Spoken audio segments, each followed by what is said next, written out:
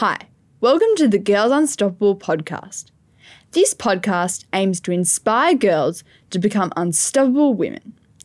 Each episode, you'll hear inspirational and motivational stories about women overcoming challenges and having a positive impact on their community around them. We endeavour to empower you to overcome opposition in everyday life as an unstoppable woman.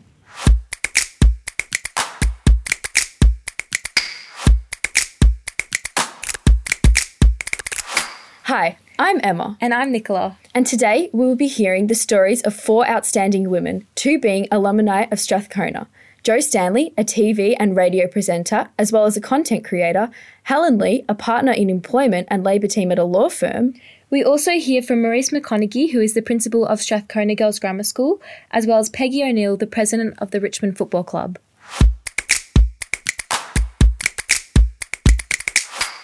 In Year 7, I remember auditioning for a school play. It was the house drama, written and directed by a Year 12 student. And I remember so clearly being a timid, introverted, painfully nervous 12-year-old, but looking at that Year 12 student and thinking, I want to do that.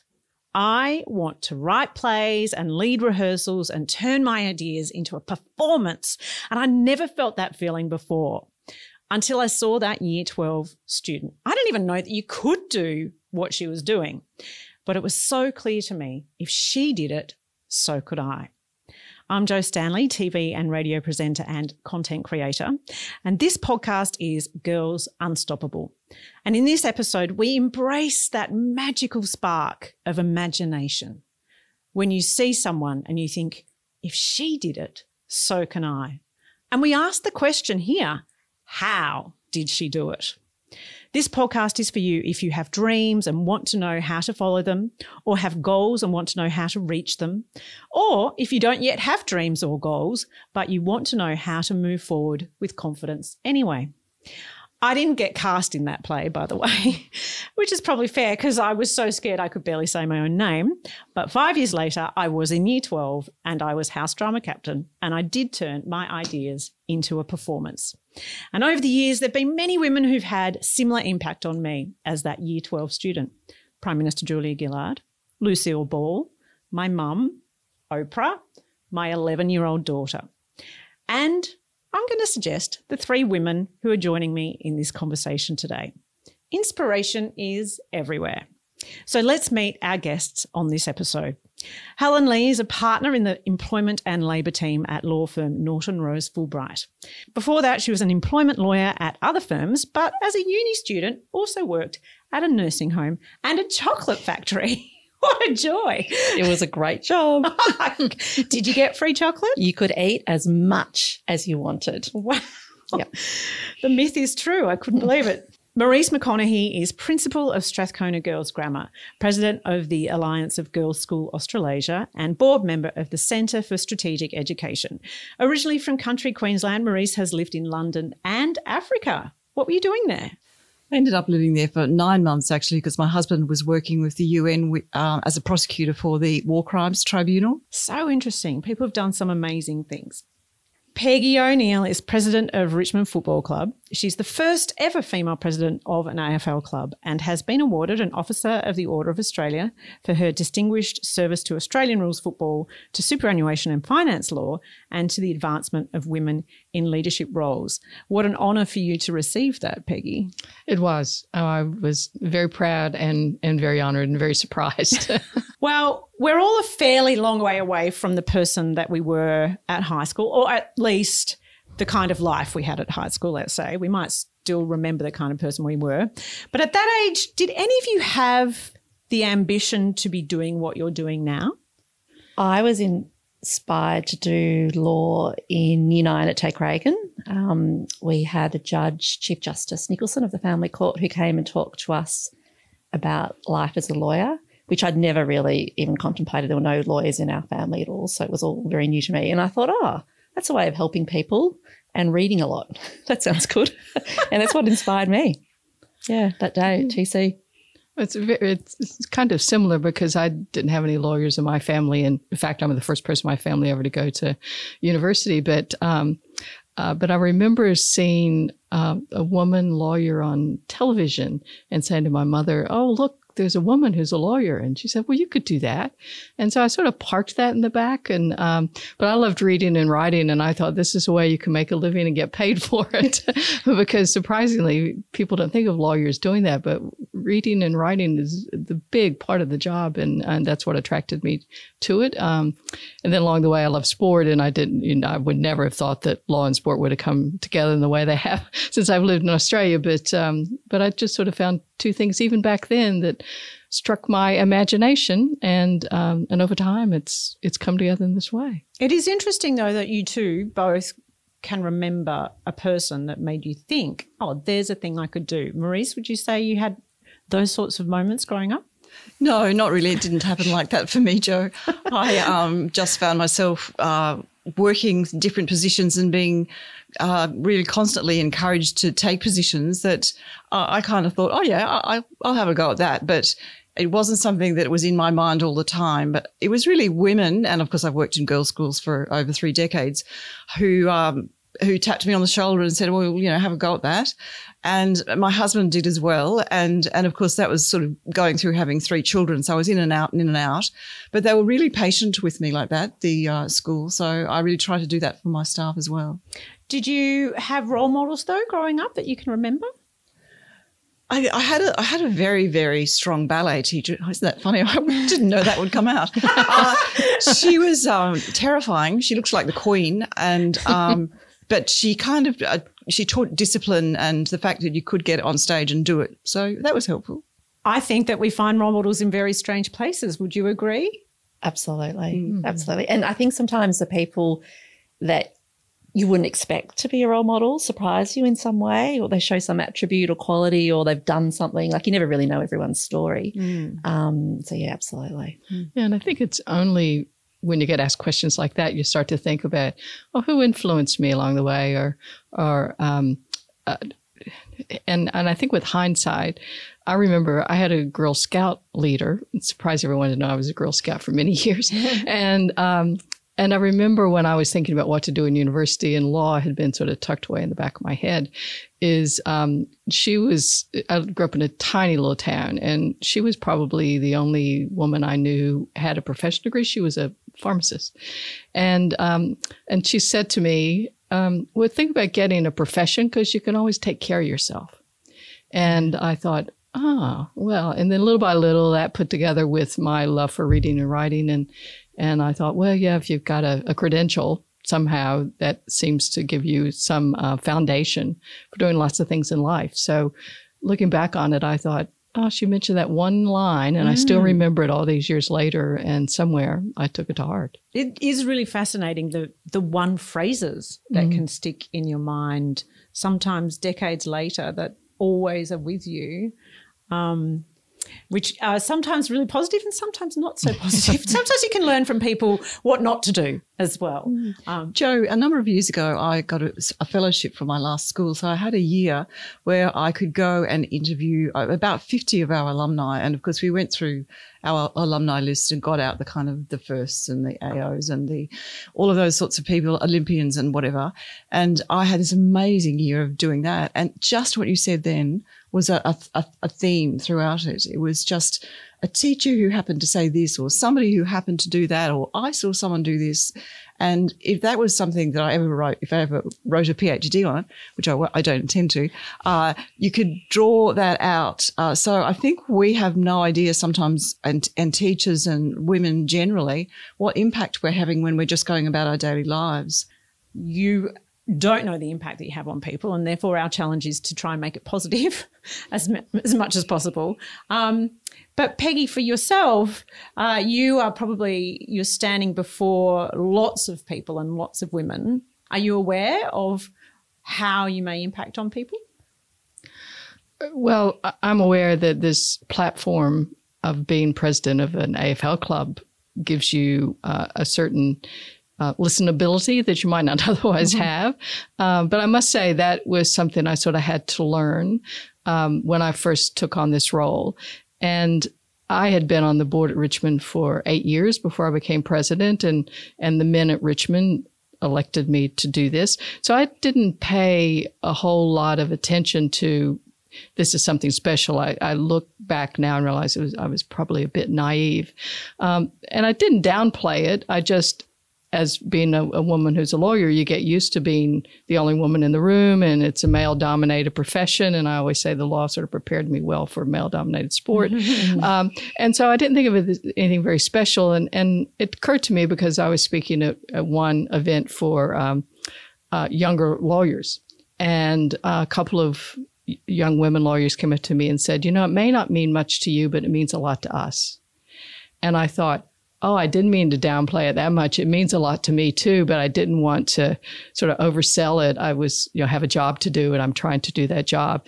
And then I started reflecting again that I find inspiration in lots of places, and we can't say to people, but don't find me, don't look to me for inspiration, because you don't know, as you said, Jo, the effect that you're having on people. And now I realize that if you have a platform, it's a platform where you can put out great messages of encouragement, and people might take that to heart in a way that other people won't have that same platform to do.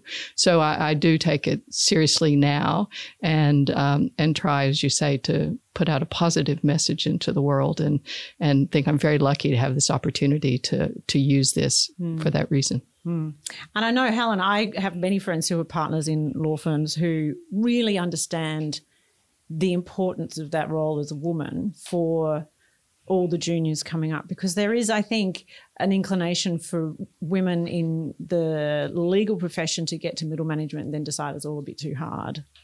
That's right. So at law school, it would be more female law students than male. When we're going through the recruitment process, there's more female applicants than men, and the females are always better prepared and interview best. Our grad mix would be a greater intake of women than men, and then we lose them as the years progress, and they go off and have children, or they go off and just do other things. Some don't enjoy the challenges or the issues associated with being the only woman in the room. It's not always for everyone. So it's the same thing that you were saying, Peggy. Like, I didn't realise. So I've been a part of nearly 6 years, and I didn't get that you're always on. It took me a little while to realise that I'm always on, and they're always looking to see how I'm coping with any particular situation, whether it is just a work issue, a client issue, or just the team issue, or even just the home stuff.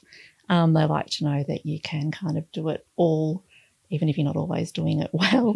And just, I think, being honest with them about that is important too, so that they know that, you might not always get it right, but at least you're trying and you're coming from a place of good intentions. And I didn't realise either. You're sort of soaking up everybody else's stress. You don't always realise that they're looking at you to see how they could do it too. So I do want to get to what it's like to be the only woman in the room. What is it like, though, Peggy, to be the first to do something? There have been lots of times in my life, given my age, where I've been the first woman to chair our young lawyer section in America before I moved here. And after a while, you start to think all sorts of characteristics are attributed to you because you happen to be the first, where lots of times it just meant you just put your head down and just kept going. You didn't give up.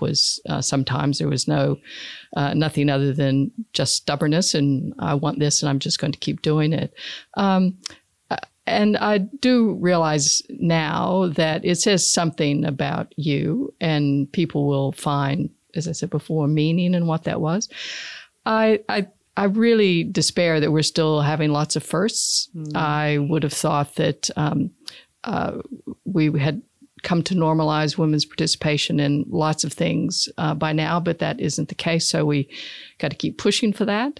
And I think the more we regard, women's equality as a matter of social justice, really, it's a matter of human rights as opposed to, isn't this nice to have? And so I must say the first label I don't wear very easily, even though in chronological order I might have been the first. But I think that anyone who's been the first always doesn't want to be the last. And that's part of the mission, to bring people along with you. And women on AFL boards, for example, I keep a list, and we try to get everybody together all over the country if people want to fly in once a year. And we're still counting how many there are. And I often say, if you can still count how many, that means there's not enough, because we don't count the number of men on those boards. And by the way, there are 36 of us and 3 on the commission. So I think that sort of has been my mantra. You might be the first, but just make sure you're not the last.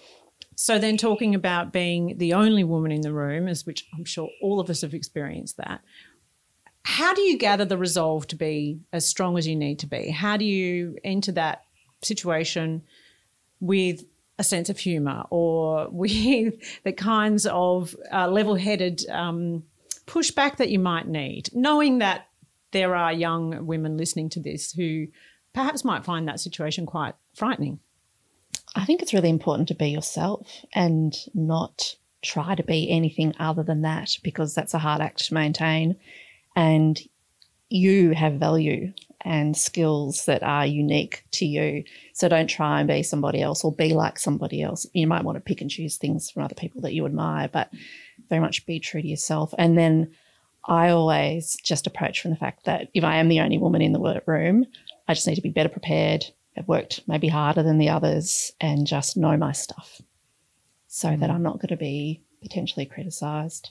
And I don't want the gender to be a reason. Like it's the same with what you were saying, Pete. Like, I can't believe we still have these discussions about gender being an issue. And some of the matters we deal with, we see the very worst of human behaviour in the workplace.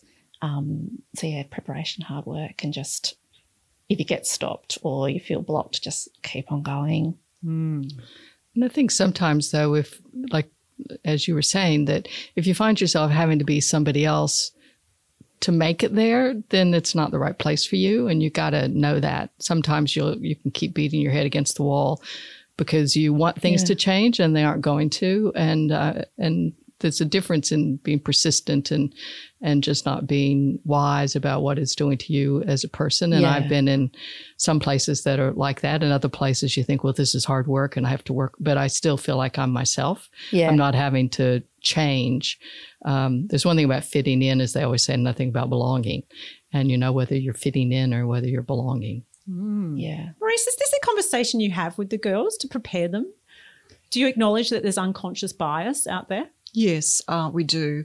I haven't got a lot of wisdom to add to this conversation because I've been in a position where that's a rare occurrence for me to be the only woman in the room. But we certainly try to communicate to our students about the unconscious bias. I think it's something we can talk about a lot at school. And I think as they leave school and go to university and into the workplace, that's when it really sinks in.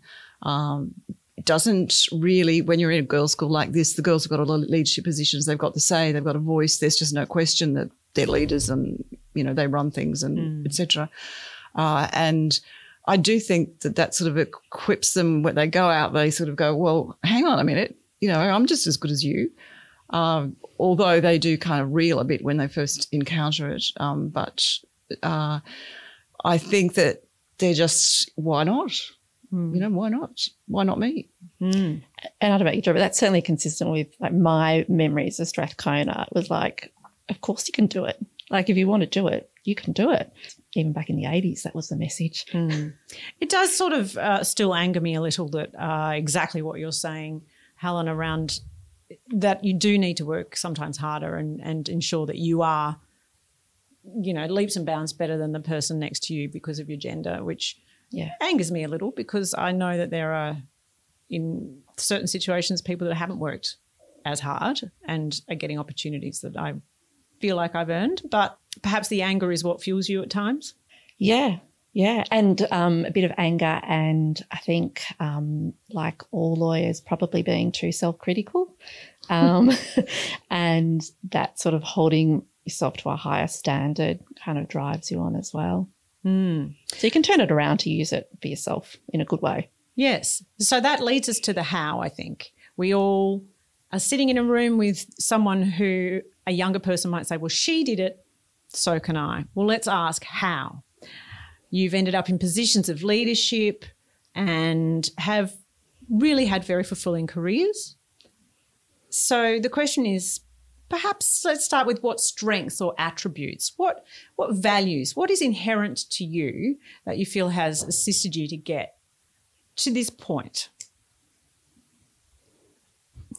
You know, I ask these questions. It's so funny. I can't tell you. Women don't like talking about their strengths.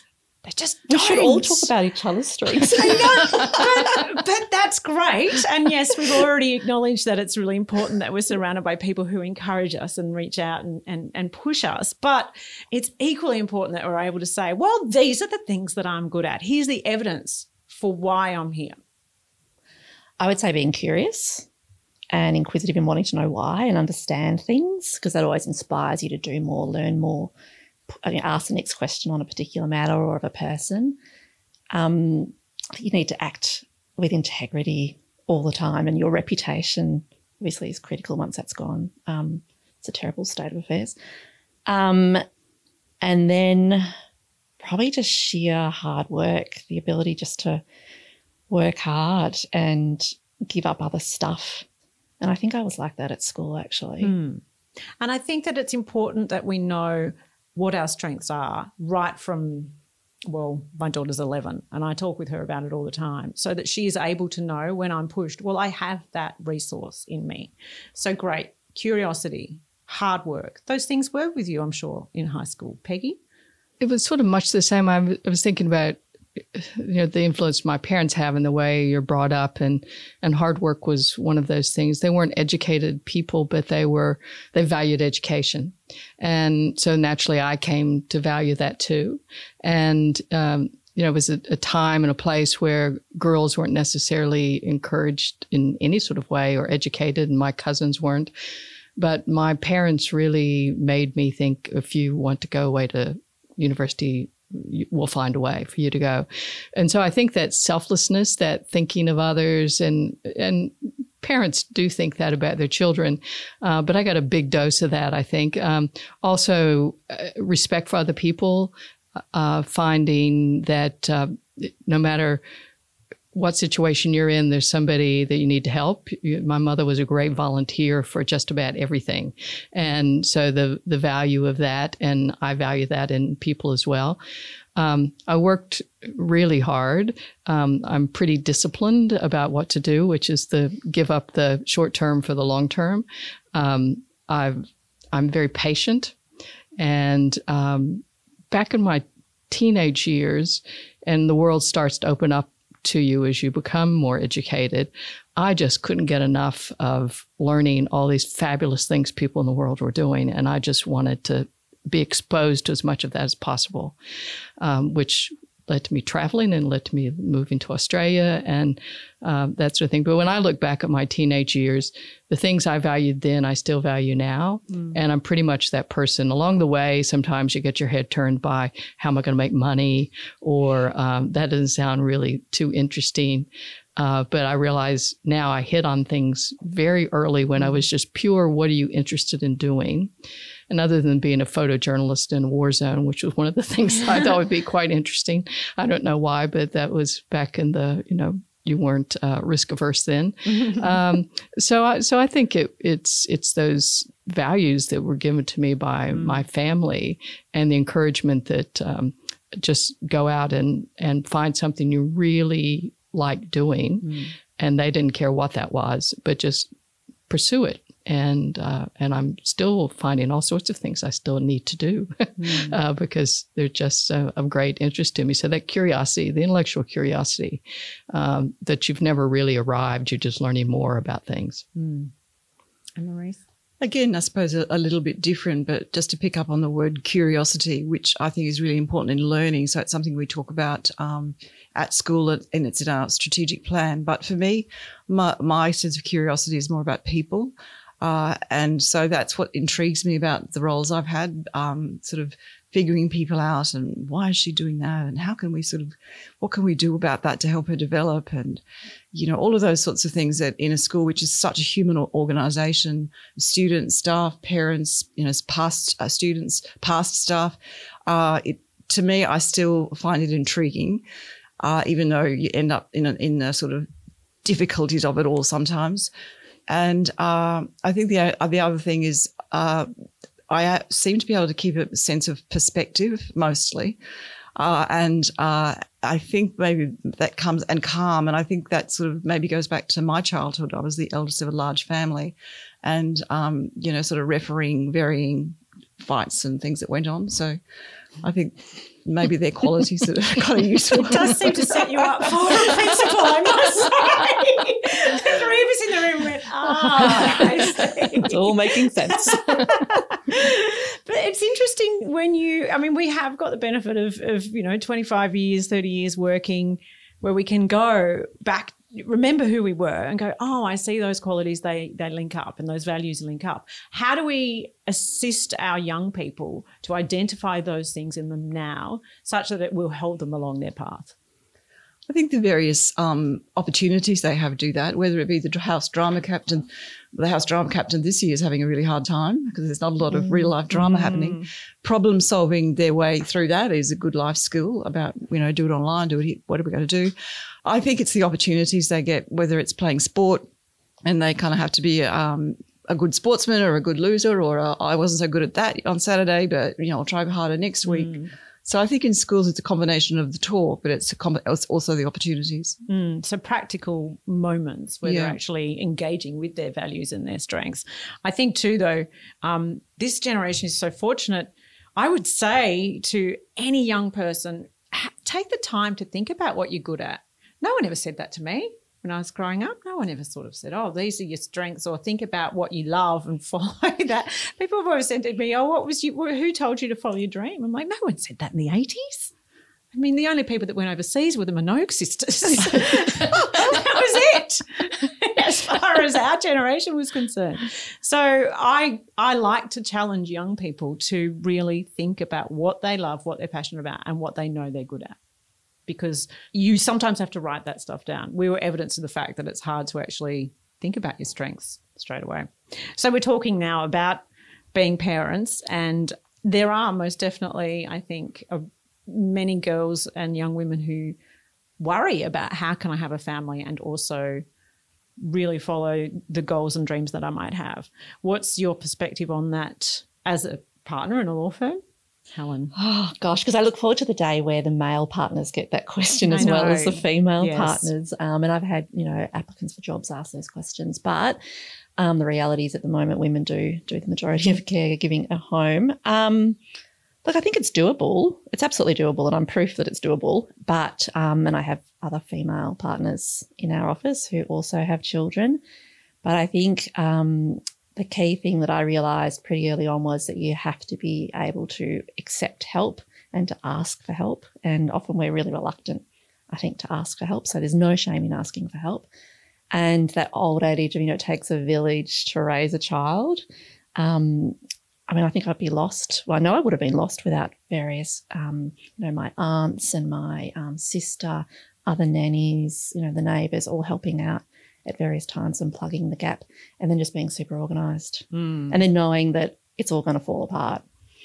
And then that's okay because you'll just get through that day and you might not have had any sleep and you might not be wearing matching shoes, but the next day it'll be okay. Do you feel there's disadvantage for you because you've had a family? No, never felt disadvantaged other than I've felt like I've had longer days. Because even like during the current environment working from home, I expect my male partners aren't supervising grade 3 homework like I am.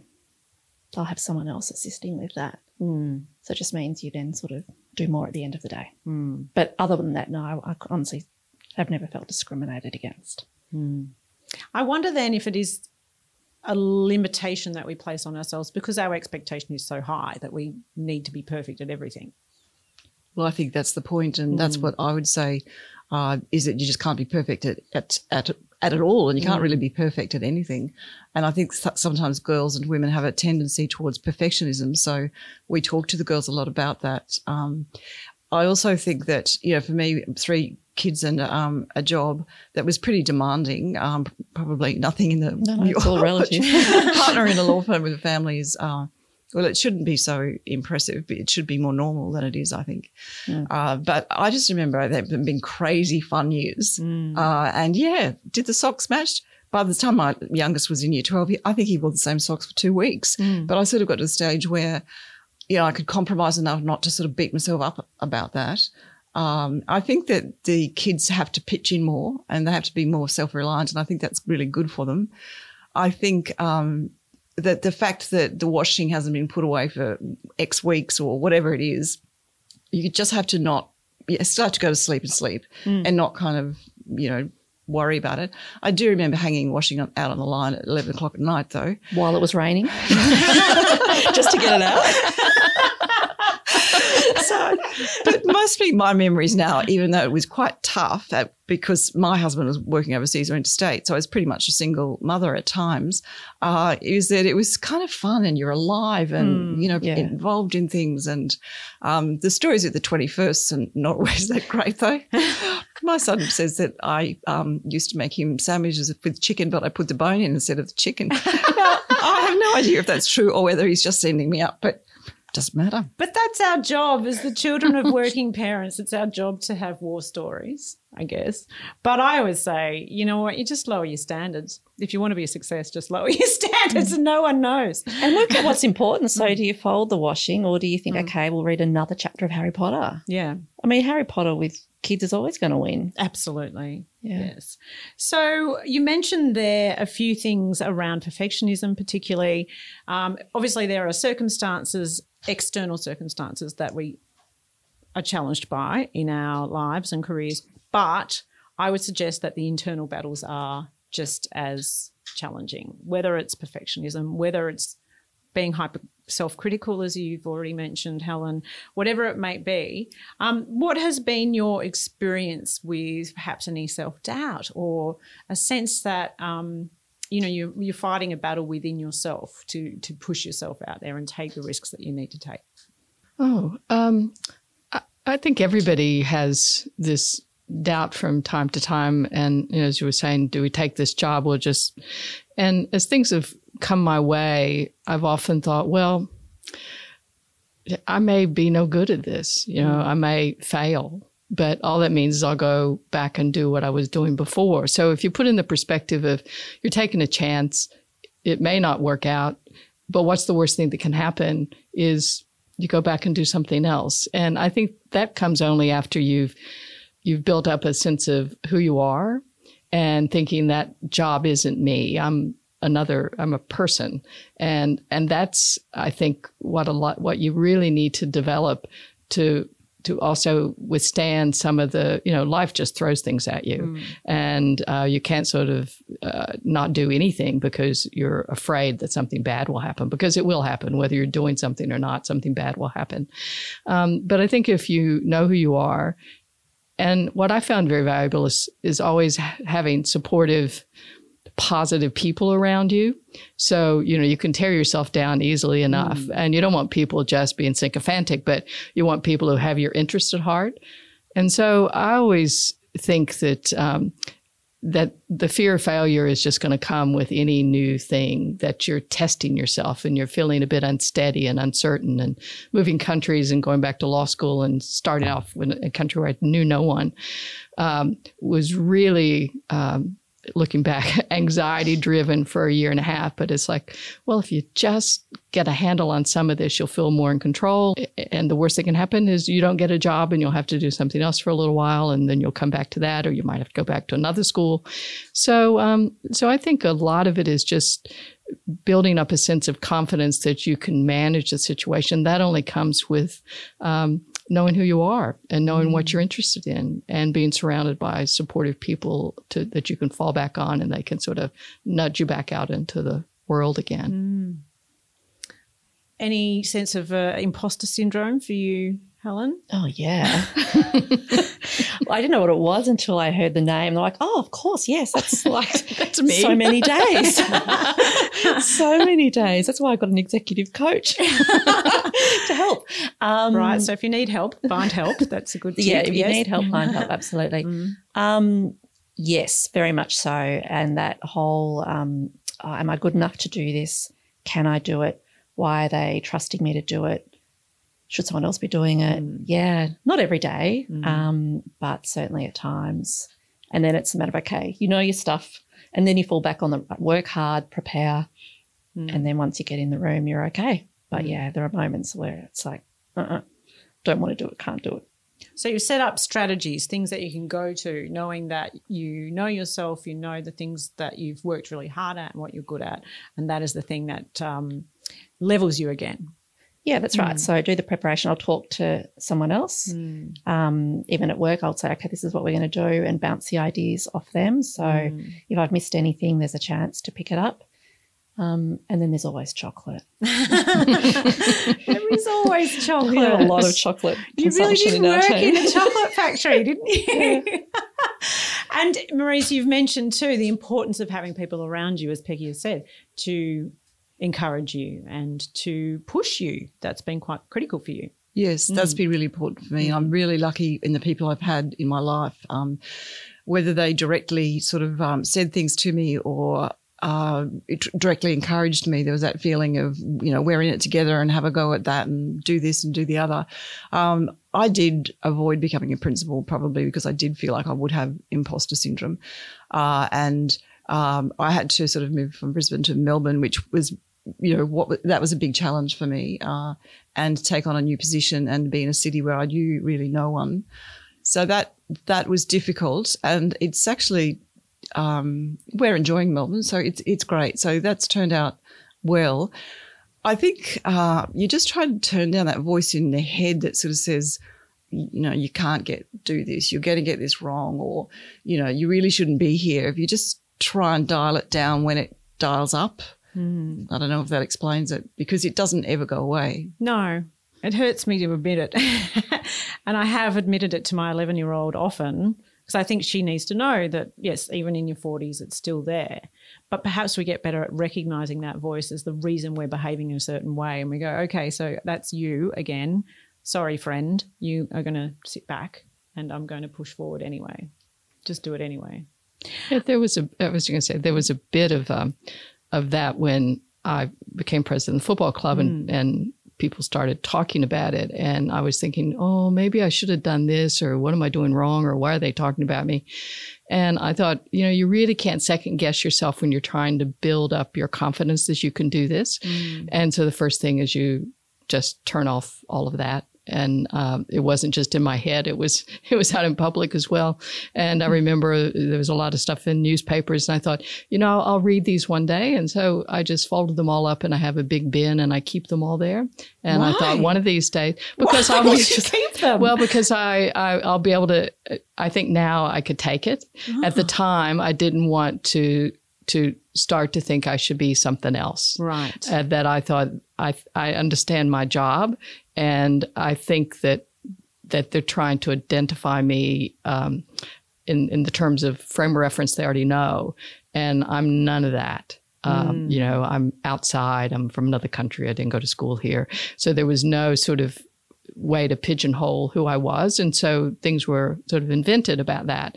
And I thought you just can't give that any credence whatsoever. You can't become that other thing because that's not you. So once again, how important to know who you are. Because people will say things, and you have been fortunate enough that happened in a physical print. But these days, of course, our young people are bombarded with social media, and some really hurtful things can come their way. I always, you know, just get off social media. That's all I'm going to say. Because people do say horrible things. I've had moments where I just want to vomit from what I've read about myself. And then, or you have to exactly know who you are, know who loves you, and just put it away. Well, there's a saying that I like. It was by the poet E. Cummings, and I actually have it hanging over my desk at home. And I'll paraphrase. I can't remember the exact wording, but it goes along the lines of to be yourself when everyone else is telling you to be something else will be the battle of your life. And I sort of think that's true. And you got to just keep saying, this is who I am. This is who I am. And it takes a while to figure that out. You know, you aren't born knowing who you are. It takes a bit of trial and error and that finding that sense of purpose. And I think that's what we're talking about when you know who you are is you've figured out your purpose. How important is it to have something that you are doing for others? How critical is it to you in your path that you know you're making a difference for others? For me, it's the reason why I went into law in the first place. And people might think, oh, well, how can you be really helping other people in a large global law firm? But the reality is there's plenty of opportunities to do that. So certainly in the space I'm in, we're holding, our clients to account to ensure that they're treating their people properly.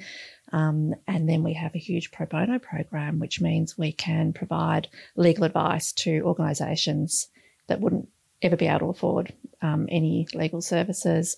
And we have the opportunities to input into, law reform and things like that. So we're doing a great piece at the moment around just online child exploitation, just the need for law reform in that, which as an employment lawyer I never thought I would do, but you just need to be a lawyer to do it. And certainly I think the opportunity to do that type of work really is great for our lawyers. They love it. So it's they really love it. So it drives a lot of them, I think. Well, I think schools are places where we can, we're invested in developing other people. And so you see it sort of weekly, monthly, yearly about young people developing and staff developing. And that's really important to me. And I think it's really important to most people who work in schools. So that's just what this profession is about, or what this organisation is about. Well, as I mentioned earlier, I'm from a family of volunteers, and a lot of the organizations I'm involved with now, including Richmond, this is a volunteer job. But besides putting out a sporting team, it's the things we do in the community that really resonate with me in a different kind of way, and with our members and fans. I said, well, we were waiting to win, which was a long wait. You got to be doing something with the platform you have. And so the work we do, multicultural and Indigenous in the Lana Madeline Foundation. And then I'm on the board of Women's Housing as another volunteer job about women who are fleeing domestic violence, and we're building apartments and houses and things like that. So that's really very important to me too. And I'm quite involved I've been asked to join a couple of committees on mental health for young people. And again, all those, there's such a great need that everybody needs to help where they can. And so that's a real driver for me too. I can't imagine not being involved with some volunteer organization that needs a pair of hands that might have some skills to help. I think that when we're talking about those moments where we may have the self-doubt, or we might struggle to find the strength that we hoped we would have when we were taking the risks, often it's knowing the purpose, the reason we're doing it, the why, that gives you the resolve and the resilience. And for me, I think that's one of the underlying principles of feminism, because feminism is about fighting for equality for all women, especially those who are less fortunate than I am, who are actually experiencing disadvantage on a far in more horrific level, obviously in developing countries, when girls aren't able to go to school, or when women don't have agency over their bodies. So if you could give a woman, or a young woman or a teenager, a reason for picking up the baton of feminism and running with it into the future, what would you say to her? What reason would you give? Well, I think what you just said, Jo, I think that's really important to talk to young people about. And they're already fairly fired up about all of those issues. And, of course, our Indigenous women in Australia as well. I think the whole domestic violence thing is a really important one for us to consider. I also think that it's really important, and especially in the world at the moment, we just need more women's voices at the table, whether it's been in government or law or wherever, just that perspective, not that there's just one perspective of women, but just to balance off, and so that our young people know that actually having women at the table means having more perspectives at the table. I think that that's really important. Yeah, I agree. I think that to say feminism isn't just about the past. It is the future. And if you aren't alert, it will go backwards quickly. And don't take for granted anything that women have. As a lawyer, it was somewhere along the way, and I was studying law, and I realized that the law, people making the rules, there weren't very many women in there making those rules, and that those are the rules that we live by. We talk about the rule of law, and over time I thought, well, this isn't really fair. And we need women in there working to make it fair and treating women as capable adults so that they have, like say, agency over your own body, but also that your voice is heard in lots of realms. And the best thing to aid with reform is to ask the people who need the reform. And so I think that we need to equip our young women to be able to take that up and do it even better than we have done, or to take it from us and push it even harder. Yeah, it's that fear of complacency that I have, that everyone thinks, oh, we've made all these gains, it's all okay, and yet, you don't have to try very hard to list a whole series of issues that still need to be addressed.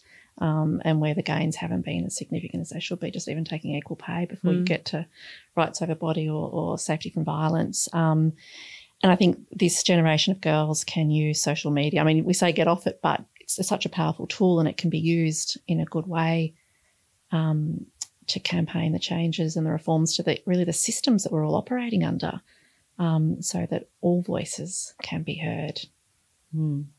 So to wrap up, this is Girls Unstoppable, this podcast. So how can we be unstoppable then? What makes a girl or a woman unstoppable? I'd say find your purpose. And once you know your purpose, you'll be unstoppable. Well, I've picked up the school motto, bravely, faithfully, happily, and to sort of modernise it, I tend to talk about a sense of courage, a sense of purpose, like you, Peggy, and an ethical framework and optimism, I think is really important. The word happily is in our school motto, but we tend to talk about optimism more, so that you run into a few difficulties and you brush yourself off, and then optimistically you move on again. Yeah, mine's really similar. I think I'd say, you need to be brave. Sometimes you might need to be braver than others. And if it does not work out the way that you had hoped, don't give up. If it's something you really want to do, really believe in, and it's right for you, keep on going. Well, Helen, Peggy, Maurice, thank you so much for joining us on this podcast. While all of our panellists have clearly had very different lives, there are common themes there. Support and encouragement for others, curiosity, a love of learning, courage, and a need to do things that make a difference. Of course, the importance of purpose. And so when we say if she did it, so can I feel like all of those things that we've said, curiosity and love of learning and encouraging others, finding a purpose, you don't need to be our age to have those things. You can have those beautiful qualities at all ages. These are things that we don't have to wait for. We can be role models in those things at any age. And so just as we say, if she did it, so can I, then let us all say as well, I'll do it so that she can too.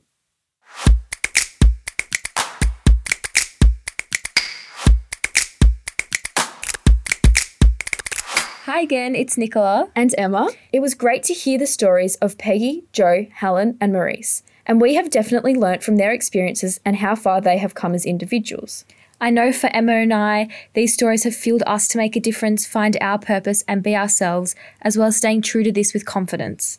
I think Peggy's quote that she touched on, her favourite quote that she reads every day, which is along the lines of, to be yourself when everyone else is telling you to be someone else, will be the biggest battle of your life. I think this is very hard to do in our generation with things such as social media. This resonated with me because the idea of being yourself when you have so many other influences in your life is very important, and I think it's definitely something, knowing your purpose and knowing who you are will make you unstoppable. And I think on that topic as well, Helen also said that being anything other than yourself is hard to maintain, and your values and your skills are unique to you, which really, it speaks about how in society, and especially in the teenage years, you're a lot of the time fighting to be this one person. And if you're truly able to be yourself and find yourself, then you will truly be unstoppable. And so to reinforce what Jo said, when we say, if she did it, so can I, let us all say as well, I'll do it so that she can too. That's it for our very first episode of Girls Unstoppable. If you enjoyed the show, subscribe on your favourite podcast app and tell a friend. If you have any suggestions on what you would like to hear next, get in touch at girlsunstoppable@strathcona.vic.edu.au.